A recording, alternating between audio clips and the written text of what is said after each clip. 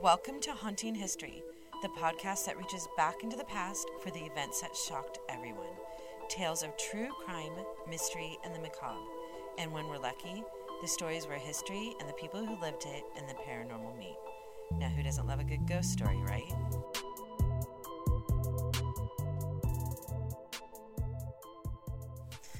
Welcome back to Haunting History Podcast. I'm Kat, your host, and here we are at Season 1, Episode 6.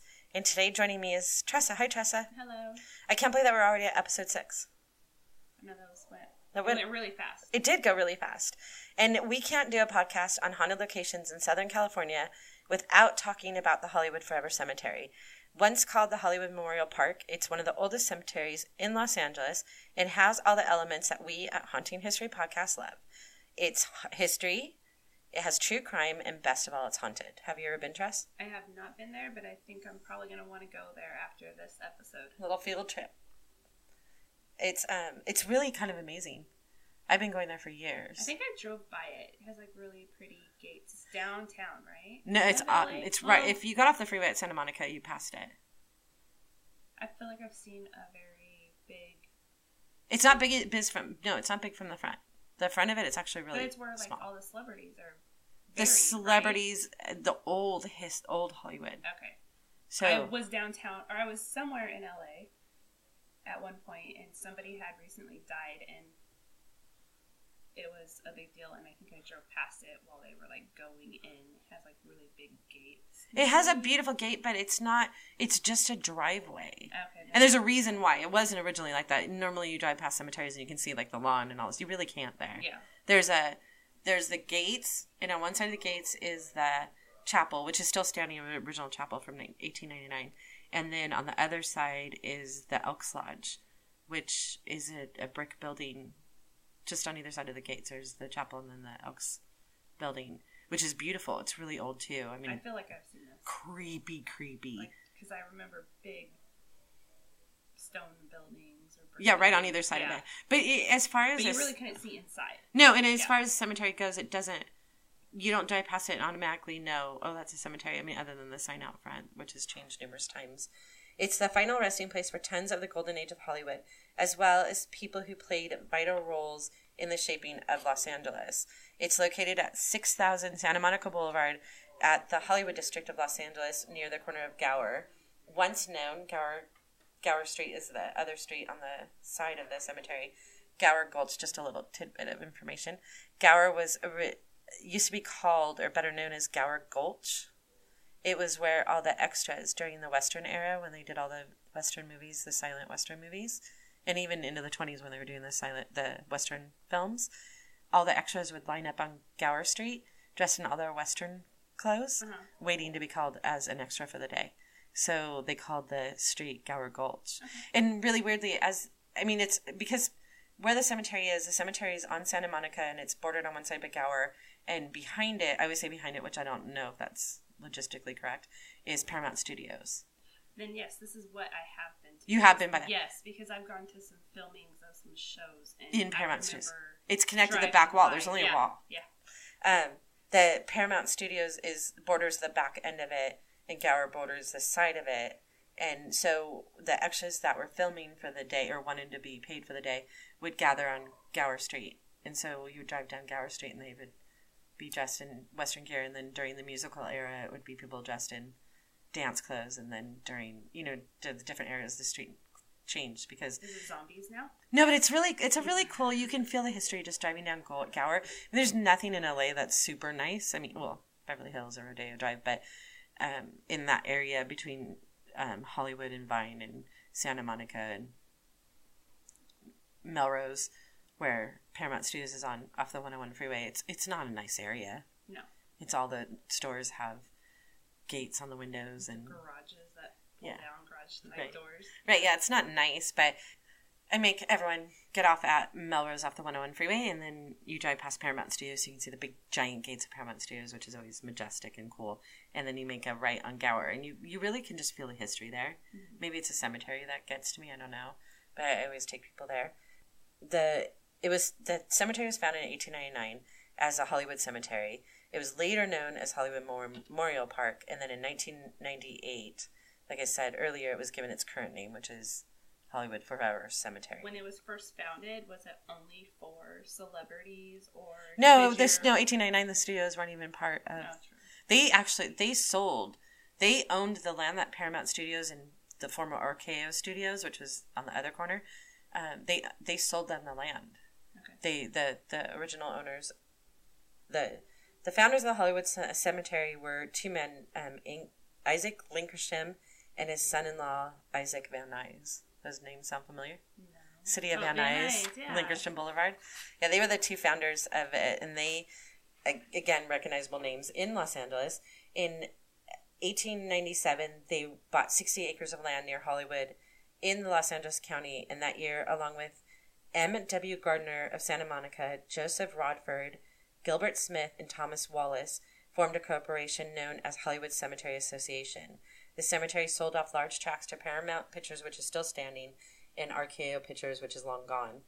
They each bought 40 acres in 1920. So, I mean, there were no interments there yet. They had just started the Hollywood Cemetery Association, so there weren't interments on that land, but they sold the land that became Paramount Studios and RKO Studios, but originally it was part of that land.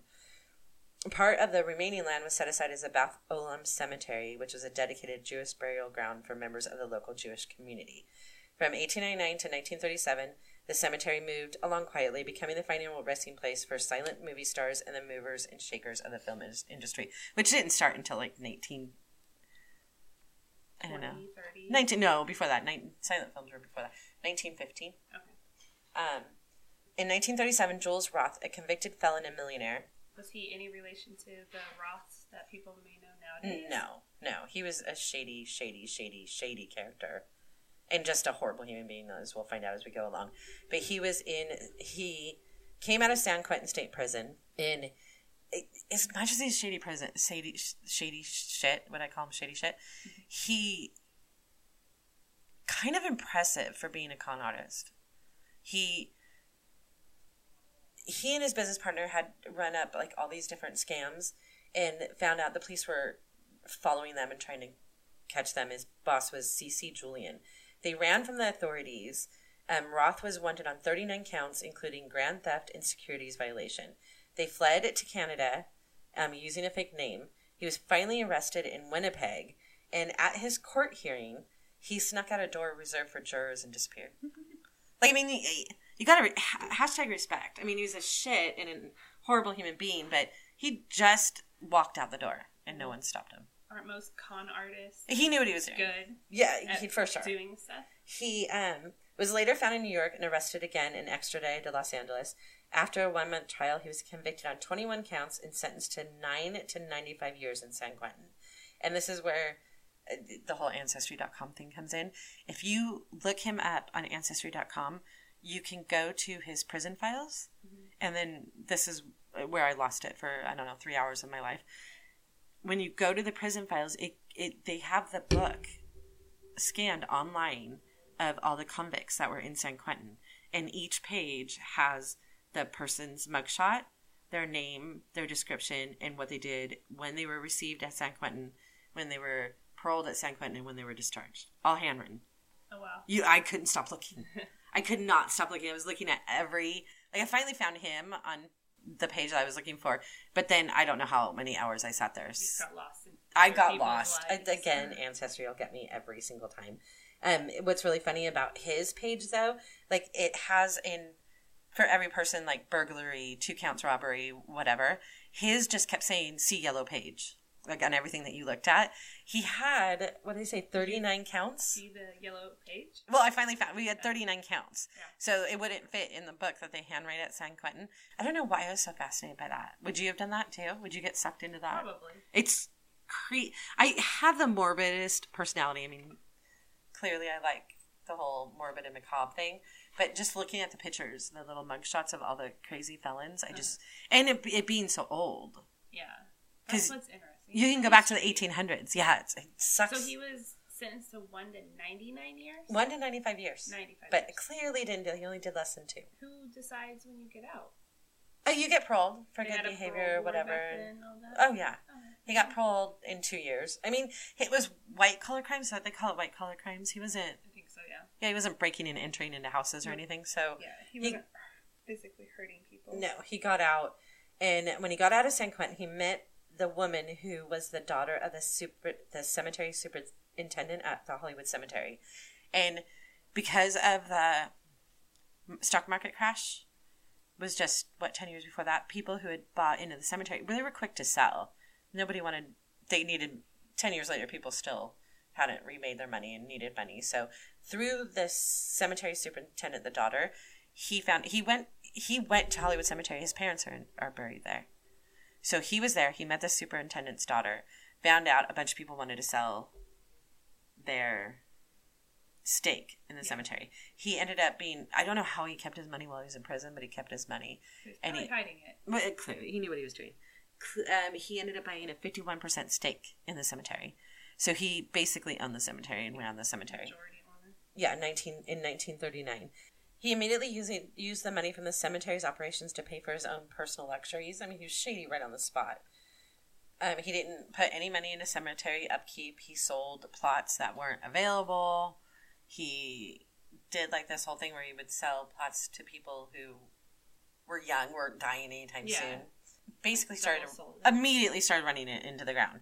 It operated on its own from 1940 to 1952. And then 1952, the suckiest thing happened, and it's so our history. He still owned it in 1952? He owned it until 1998. Oh. Yeah, a long 1939 to 1998. In 1952, and this is one of the sadder stories about the cemetery, is Hattie McDaniel. Do you know who Hattie McDaniel is? Mm-mm. She played Mammy in Gone with the Wind. You never watched Gone.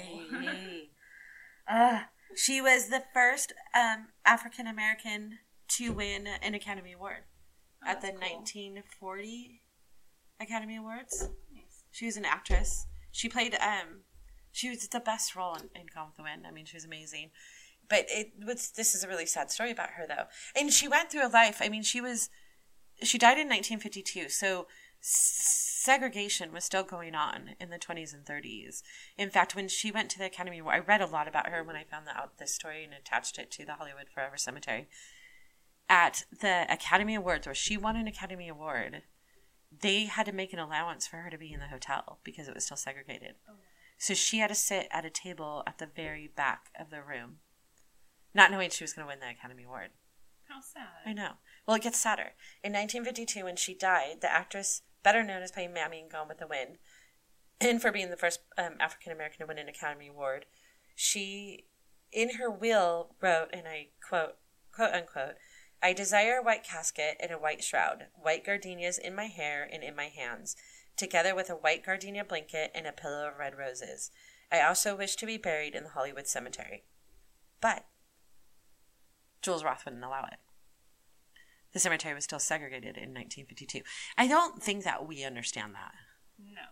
We can't. I can't wrap my head can't even fathom it and that understand. Someone could even have the right to say where you're buried. Yeah. If you buy a plot, you buy a plot. It was still segregated, and he refused, even with public pressure, refused to let her be buried there. Wow. I can't. I can't wrap my. But that's what a shady shit he was. He was a horrible human being, and then he just aggravated it and made himself. He was just a jerk off. Yeah, he was just horrible. He wouldn't allow it. The cemetery at the time was segregated, and he wouldn't budge. I don't know if he had any redeeming qualities. He continued to spend his money, any of the money coming into the cemetery, on his own personal desires rather than keep up the grounds. And then this is how bad it got. In 1974, the crematory had to be shut down after singer Cass Elliot was cremated. Do you know who Cass Elliot is? I'm talking to a podcast generation, and people won't even know who Hattie McDaniel is or Cass Elliot. She was a singer from the Mamas and Papas. I know my parents had a Mamas and Papas album record. Yeah. I don't know who it is. She was being cremated, and this comes from the supervisor of the crematory. While she was being cremated, bricks were falling in to the crematorium because he never paid for any upkeep on the cemetery. So they shut the crematory down for 28 years. It wasn't reopened. Yeah, well, he didn't do anything until someone else took over in 1998, but the whole time he owned it, there was no crematory there, which is unheard of. But they couldn't, because it was going to fall down and kill someone who was still alive, as opposed to killing someone who was dead. By the 1980s, the California Cemetery Board began receiving regular complaints from families who were interred there. Family members complained that the grounds were not kept up and were disturbed to hear stories about vandalism. Like, they didn't even do anything to protect it from vandalism. A well-known makeup artist, now you know who Max Factor is. I didn't know that was a person. Oh, yeah! The Max Factor, his name, Max Factor, yeah. Really? Yeah. The Max Factor family, who was interred in the Beth Olam Mausoleum in 1938. So this happened in 1980s. He died in 1938. The family went in and wanted his remains moved because the cemetery was so decrepit. Oh. It was falling apart. Yeah. In 1986, 1,000 plot owners filed a class action lawsuit against the cemetery for invasion of privacy after they discovered that Roth was allowing people to pay from Paramount Studios to park in the cemetery. They would just park right over the graves and then walk to Paramount Studios. Can you believe that? He was just a gross human being. He just did not care. In the late 1980s... What about the people that were parking there? When I go to a cemetery, I try to walk between lines, like you don't walk over. They were just as bad, but the fact that he would sell that, though. He owned a cemetery. People would park there. I mean, yeah. I don't know who's worse. They're both pretty bad. In the late 1980s, he had to settle some tax bills, which I don't know if he had tax bills because he lied about everything.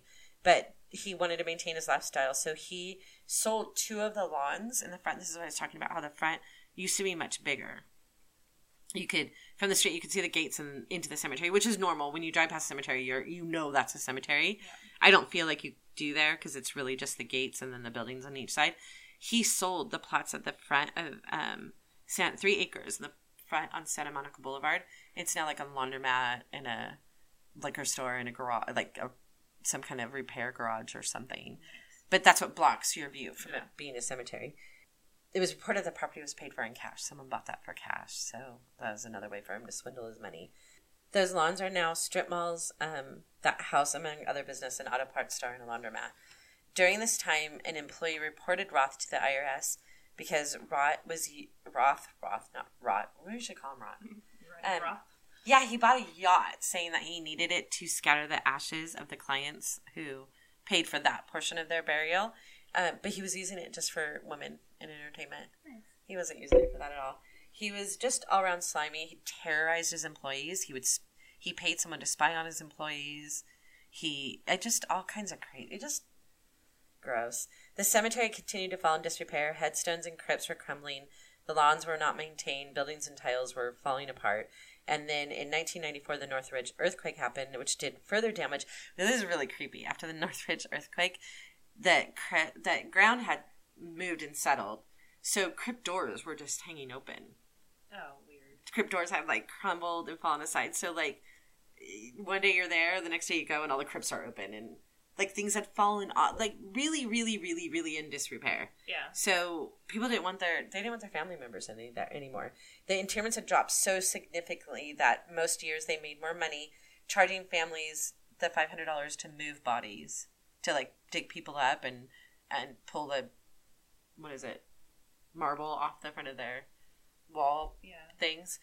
They made more money moving people out of there than they did actually burying people there. By 1998, at the age of 97, Jules Roth died. Which I want to say that he got it back in the end. He really did. He was already dead. But he was so decrepit the last, 6 months of his life. He had fallen in his home. The people that cared for him, his nurse and his manager, completely changed his will to only include them and got him to sign it and stuff. So no family members got any money. I know, but did he care? He was dead. I don't feel that was that. It wasn't good enough karma for him, I don't think. Why didn't he get Jolly Jane as a nurse? I know, right? That would have been helpful.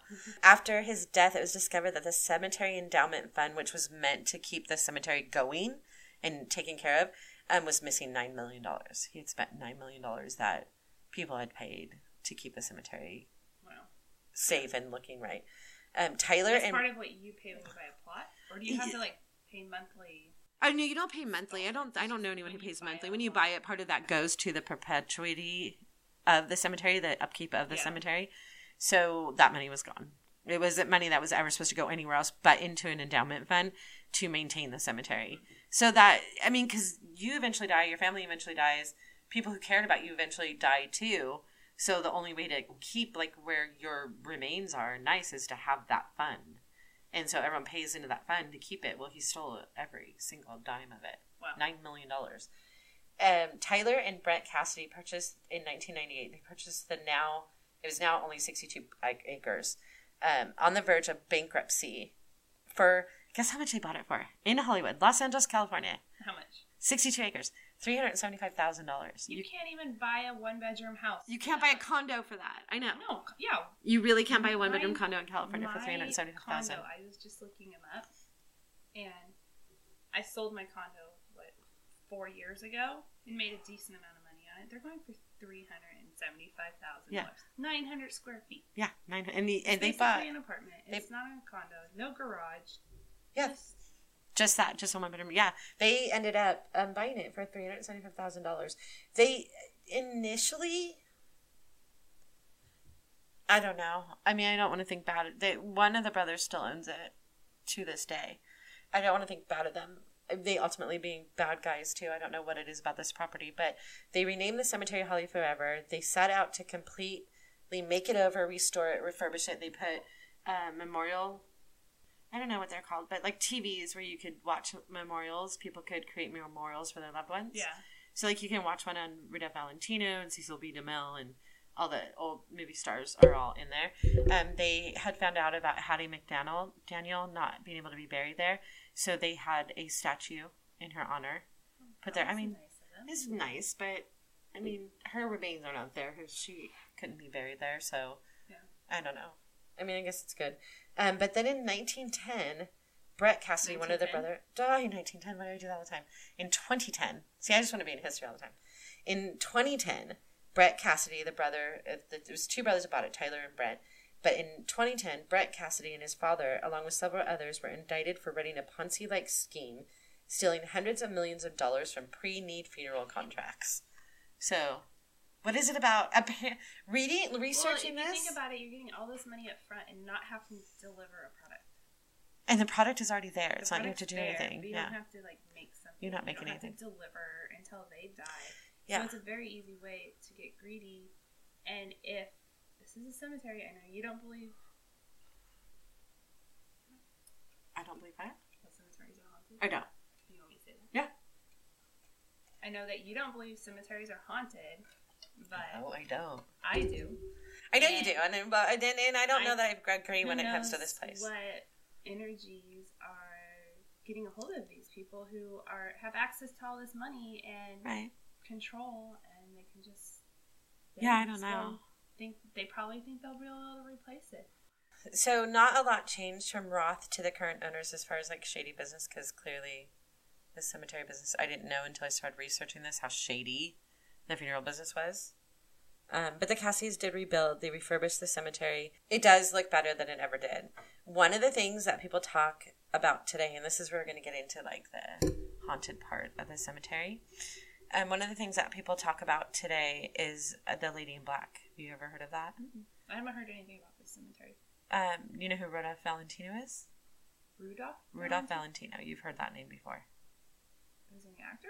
No. Well, yeah. Yes? Oh. Yeah. What movies? 1920s. I don't know. I could name off the movies all you want. You would not know who they are. The Sheik was one of them. No. One of the things that people still talk about today at the cemetery is the Lady in Black. Have you heard? I don't think so. No? Back in the 1920s, have you heard of Rudolph Valentino? The name sounds familiar. I know I should know who it is, but... Well, I do, because I'm actor? Yes, okay. He was an actor. He... Back in the 1920s, Rudolph Valentino was considered a pop icon, like the stars of today. He's a silent movie star. Okay, I think I know. About which? The Lady in Black? I'm going to go back to another TV show. What? American Horror Story. Do they do had a Lady in Black, and it was a movie star that she would go and visit the cemetery and put a red rose there you on go. His crypt. Yeah, his crypt. Yeah, his wall crypt. Every day. Yeah, and that was in what? American Horror Story. I need to watch that. Come on. I do. She would turn out to be a vampire, so. Oh, she did? Yeah. It's not a vampire story. Back in the 1920s, Rudolph Valentino, a pop icon, was a sex symbol who was known as a Latin lover or simply Valentino. His premature death at the age of 31 caused mass hysteria among female fans and further propelled him to iconic status. On August 15th in 1926, Valentino collapsed at the Hotel Ambassador on Park Avenue in Manhattan. He was hospitalized in New York's Polyclinic Hospital. Following an examination, he was diagnosed of having appendicitis and gastric ulcers.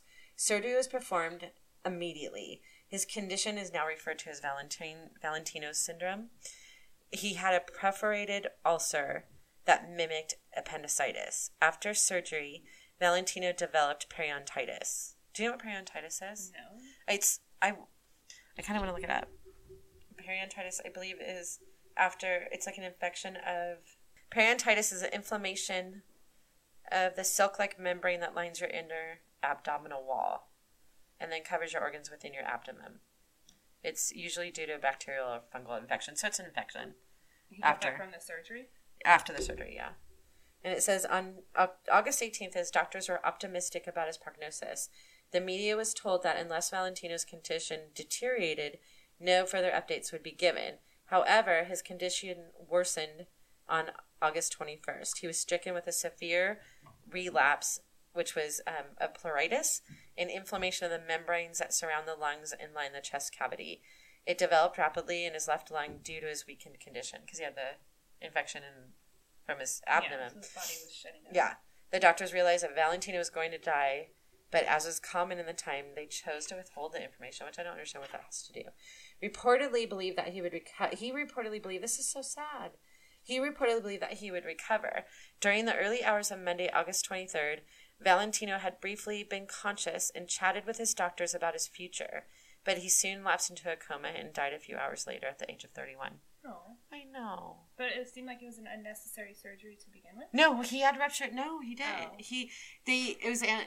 They thought it was appendicitis, but it was ruptured ulcers, which, can you not fix that? I don't know. It's called Valentino's, they call it Valentino's syndrome because it's the bursted ulcers that mimic an appendicitis, so maybe it was something they didn't need to do and they opened him up to infection. Or the burst ulcers caused the infection, which ultimately killed him. Yeah. I know, not a doctor. Barely a historian, so can't. I thought you had a Google degree. I do have a Google degree. I do have an Ancestry.com degree. And a Find a Grave degree, yeah. An MD in Google. I do. Cancer. I do. I have Especially everything. Toe cancer. I do have everything. I know. People are not... that's not... No. Well, it is normal to Google your symptoms and think you're dying. That isn't... Everybody does that. My abnormality is that if... someone else has a symptom, you now have it, and you are dying. Yes, I can't watch... Yeah, that's not the normal part. At his funeral, an estimated 100,000 people... I can't get over... We're telling strangers that I'm a hypochondriac. At his funeral, an estimated 100,000 people lined the streets of Manhattan to pay their respects for his funeral. Suicides of despondent fans were reported. Girls killed themselves over him dying. Wow. Windows were smashed as fans tried to get in and out, and an all-day riot erupted on the 24th. Over 100 mounted officers from the NYPD's police reserve had to be deployed to restore order. Police officers lined the streets for the remainder of the viewing. Polish actress Pola Negri, claiming to be Valentino's fiancée, collapsed in hysterics while standing over his coffin. It was drama. It was drama beyond drama. And they didn't have, like, news crews and stuff like that back then. His funeral mass in Manhattan was held on Monday, the 30th of August. And afterwards, his remains were taken by train from New York to California. A second funeral was held on the West Coast at the Catholic Church of the Good Shepherd in Beverly Hills. Valentino had no final burial arrangements, but his friend, June Mathis, which I believe was his manager too, arranged a temporary solution when she offered a crypt that she had purchased for her husband that she had since divorced. Coincidentally, she died the following year and was interred in the adjoining crypt that she had purchased for herself. Valentino was never moved. They originally had this big plan to build an entire building just for him. Mm-hmm. Yeah, and it never came about because she died the year later. Yeah. He remains in the crypt next to June Mathis. The two people are still interred side by side at the Hollywood Forever Cemetery in Hollywood, California. Over the years, now this is the lady in black. Over the years, a woman in black carrying one red rose has come, just like Just like American Horror Story. Over the years, a woman in black carrying a red rose has come to mourn at Valentino's crypt, usually on the anniversary of his death. Several myths surround the woman, though it seems the first woman in black was actually a publicity stunt cooked up by a press agent. A woman named Dietra Flame claimed to be the original woman in black, and then several copycats have followed over the years. Although originally a PR stunt has become a tradition, the current woman in black is motion picture historian Carrie Bible, who I think she does tours. I think she actually works for the cemetery and does tours. I actually have a story about the lady in black, though. When I used to be a Hollywood tour guide. Did I ever tell you that? No. I used to be a Hollywood tour guide. I used to take people to Hollywood all the time. And one of the stops was always the Hollywood Forever Cemetery. And I took older people. It wasn't usually like a young group of people that wanted to see newer stars. It was all people who knew. Wanted to see the 20s? Well, who wanted... I mean, they weren't necessarily older, but they knew who Valentino was, and they knew who Cecil B. DeMille was, and Marion Davies, and all that stuff. So we always went to the Forever. Back then... Well, 98. So it was Hollywood Forever by then. One time I took a group there, and they were filming something by the lake there. So it was a really busy day. It was kind of crazy. Usually when you go on a random Tuesday afternoon, it's not very many people there, even though it's very large. And I had taken this group there, and we had parked, and there were just tons of people miling around. And I was like, well, let's go all the way back to the back corner. I want to show you where Rudolph Valentino is interred. And I explained to them the whole Lady in Black story. And as we were walking up, there was a lady standing on the steps, dressed all in black. And her clothes were, like, torn, and she had, like, her hair was all ratted out. She looked homeless. Yeah. But she was head to toe dressed in black. And when we walked up, it was a couple of the grips for the filming. They were on a break for filming. I don't even know who was filming that day. But some of the people that were working on the set were walking up the steps with us. And we had kind of started chatting, and I was telling them about the Lady in Black. And they were like, take us with you and tell us the story. So they went with me, and we ran into this lady standing on the steps of the mausoleum, dressed all in black, and she stopped me and said, "Are you here to see my Rudy?" And I was like, yeah, I am. And she goes, well, let me take you to my Rudy. And I said, well, how is he your Rudy? And I'm standing there. Mind you, I have probably 6 people on my tour. Plus there's 6 or 7 of the people from the filming that had heard me doing the tour that kind of like joined in. And so now she has this whole audience of people. Yeah. And she explains that when she was young, she was a young bride. She got married at 13. And her husband worked on Rudolph Valentino's movies. And during one of his movies, a set caught on fire, which I researched and found to be true, that one of his sets caught on fire and killed her husband. And Rudolph Valentino promised her that for the rest of her life, he would take care of her. So until he died, she would get a check in the mail every week for her husband's wages from Rudolph Valentino. Has she always been the woman in black? I don't know. Is that interesting, though? She was ancient. When I met her, she was ancient. So I did the math. Yeah. And I met her, it had to be... I don't remember. At the time I did the math to figure out, could she possibly have been alive during the time that this movie set? And it... Based on the fact that she was a child bride, yeah, it would have worked out. Yeah. Time-wise. And she took us over to his crypt. She led us over there and sang to him in Italian and lit a candle for him and showed us the red roses that she brought and said that she visited. I still, to this day, don't know if she was the Lady in Black or some crazy lady that happened to be there. Maybe she was there because of the filming. I don't know. Yeah. I don't know, but my guests on my tour were Loved thrilled. it. Yeah. It was fun.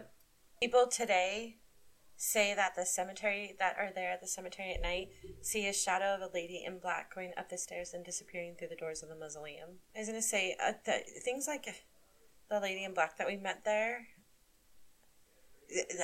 things like that have always happened to us when we're there. Something like that happens. One time I was there, and I was with a different group of people. These were much younger people, so they were more interested in, like, Joey Ramone is buried there, and Dee Dee Ramone. And we kind of separated. We were all just kind of roaming. And I walked up. There was a man standing at a woman's grave. And I looked at what grave he was looking at. And her birthday was the same as mine. And so for whatever reason, because I talked to everybody. And I said, oh, her birthday is the same as mine. Was that your wife? And she had just died. Like it was within the last month or whatever her marker had said. And we ended up talking. I ended up talking to him for like 30 minutes. We just sat on the bench by his wife's grave and we were talking about life and death and how he was telling me that to make sure that I call my grandparents regularly because he and his wife paid for his grandchildren to go to private schools, but they never called him or anything. Mm-hmm. And they never came to visit. Yeah, and they never had been there to... He said that he had always wished that he would show up at the grave of his wife because he came like every day and that there would be flowers there, that someone had come while he was gone and left her flowers, like one of his grandchildren or something.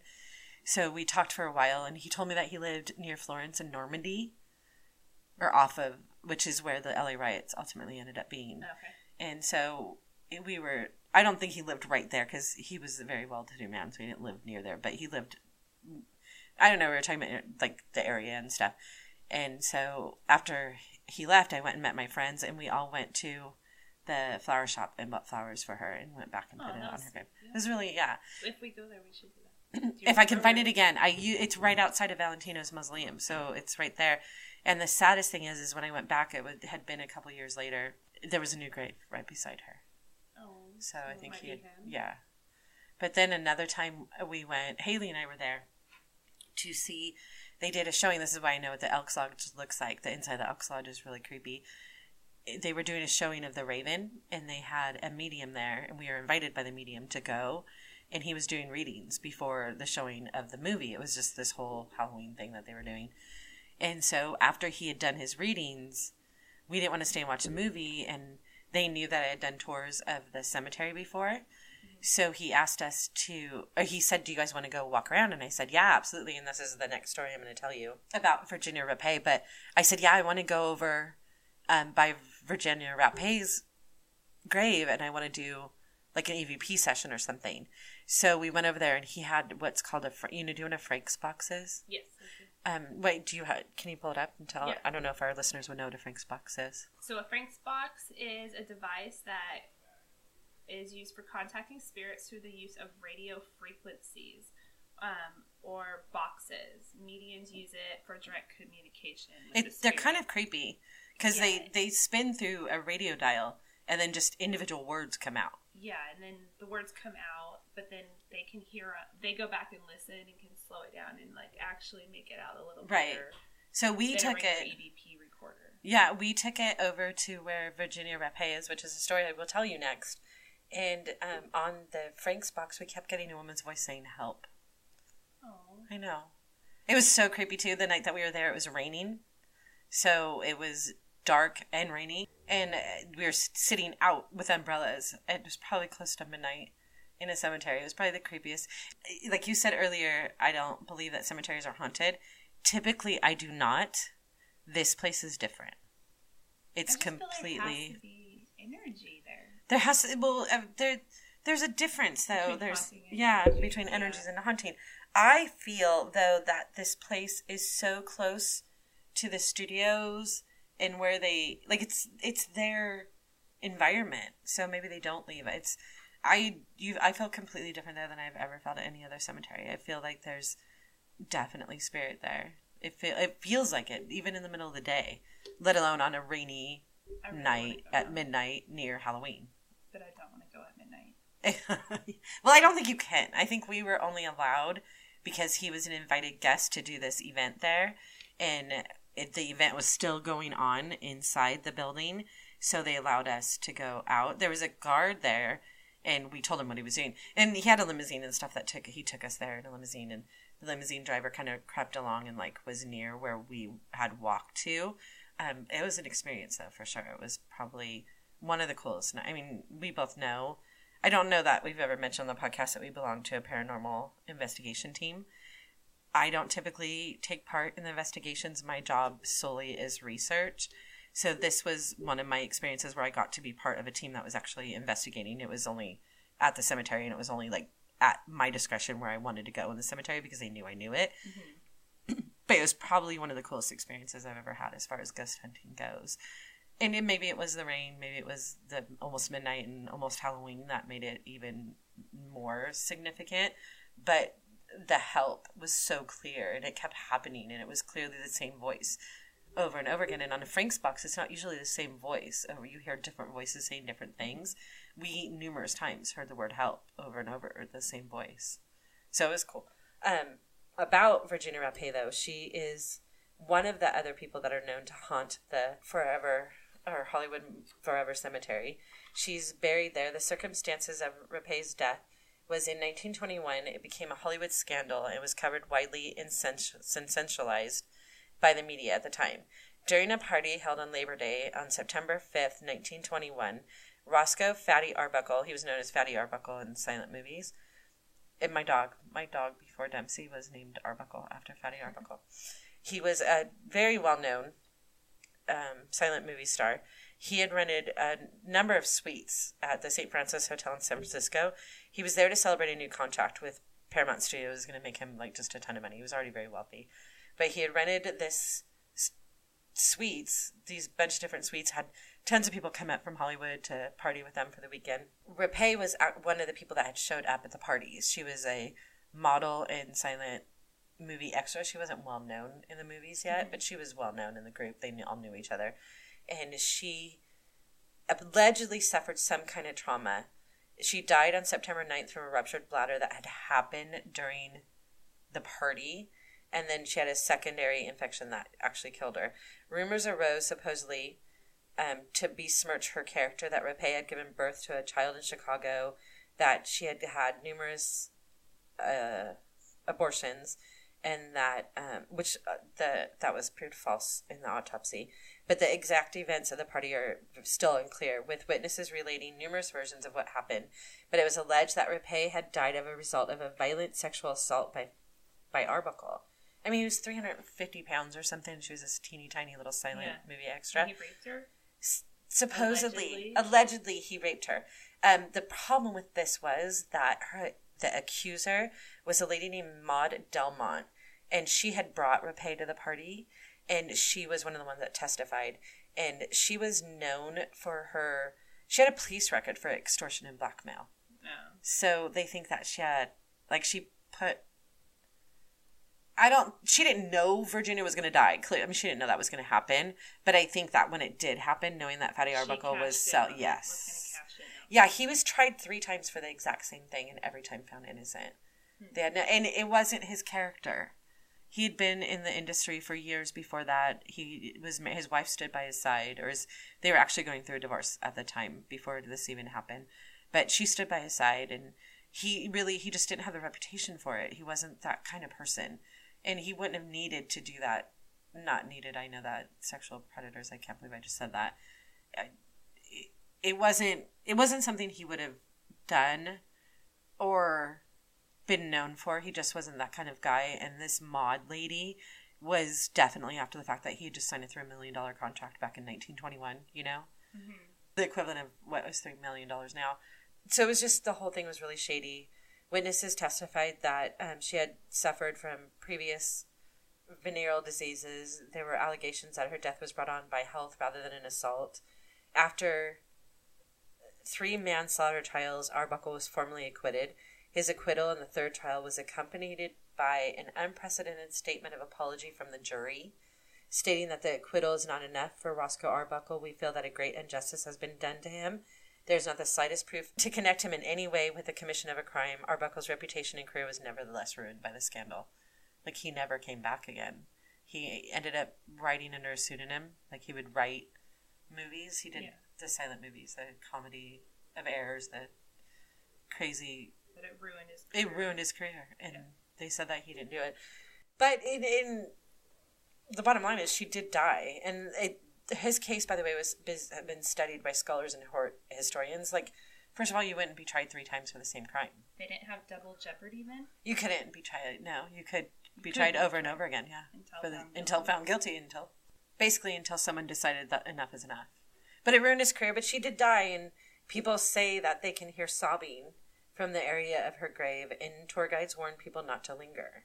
Her boyfriend at the time, his name was Learman, he would sit for hours and days crying at her website. He missed her. She was beautiful, though. Her website, her gravesite.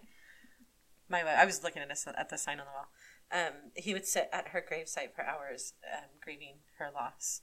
So people say today, like what happened to us, we heard help, help. Yeah. We heard crying, we heard help, help. So I don't know if it was her. I mean, where she's buried, it's really close to actually the water feature they have there. There's a million other people buried there, so who knows. The stages of Paramount Studios that are located closest to the cemetery report seeing spirits clothed in 30s and 40s garb. Additionally, they report hearing mysterious footsteps wander through the studios and equipment turning on and off right there back by the cemetery. And that located a few feet from the cemetery on the Lemon Grove side is one of the entrances into Paramount Studios. There's like a gate that goes to Paramount Studios.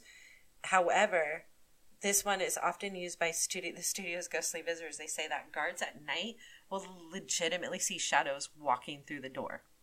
Which, to me, is not hard. Again, I don't typically think cemeteries are haunted, but if they're... It has to do with the studios, and people probably died a lot on sets. Theaters are and studios would be the same way. Theaters, I believe, are very, very haunted because of the high energy and the feelings and the emotions. Mm-hmm.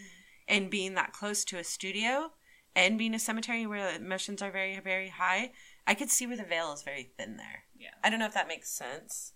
But they said that there was a guard there that he used to see the shadows walking through, and then he would actually see just heads poke through the fence and like look onto the cemetery side and then go back. So I don't know. Paramount Studios is very known for being haunted also. So I just think the proximity of the cemetery and that studio kind of create a huge thing.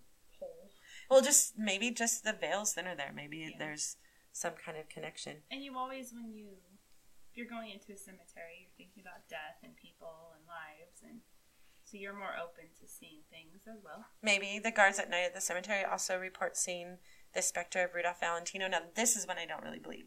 I could see the Black Lady repeating itself, not necessarily an intelligent haunting, but sort of a loop of something happening. Mm-hmm. I don't believe that Rudolph Valentino would hang out at his grave unless he's just pissed that he's in the wall and not in his own building. Like Marion Davies.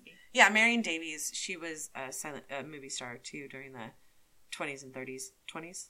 She was the lover of William Randolph Hearst, the whole Hearst Castle. Yeah. She has a beautiful building.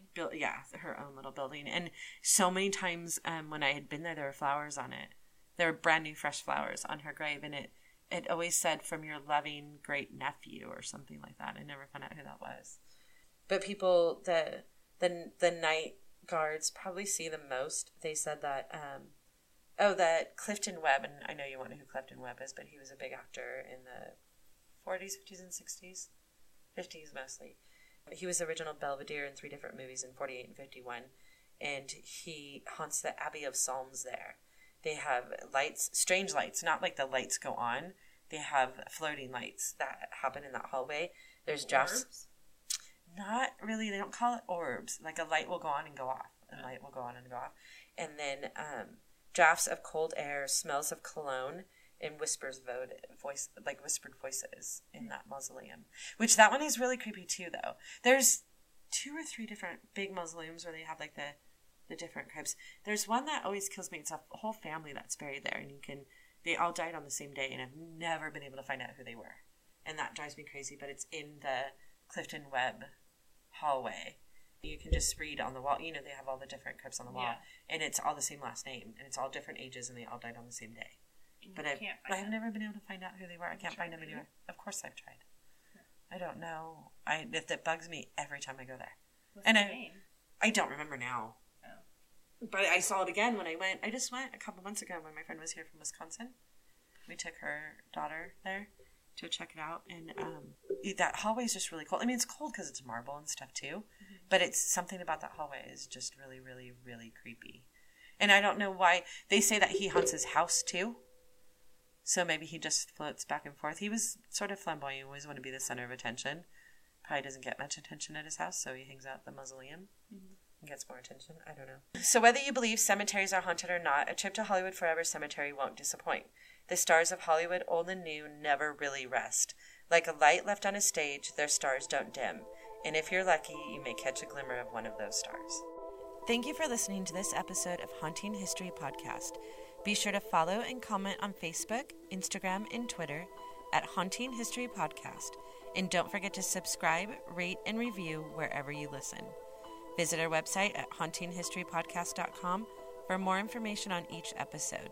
Until next time, I'm Kat, and remember, the living are far scarier than any ghost.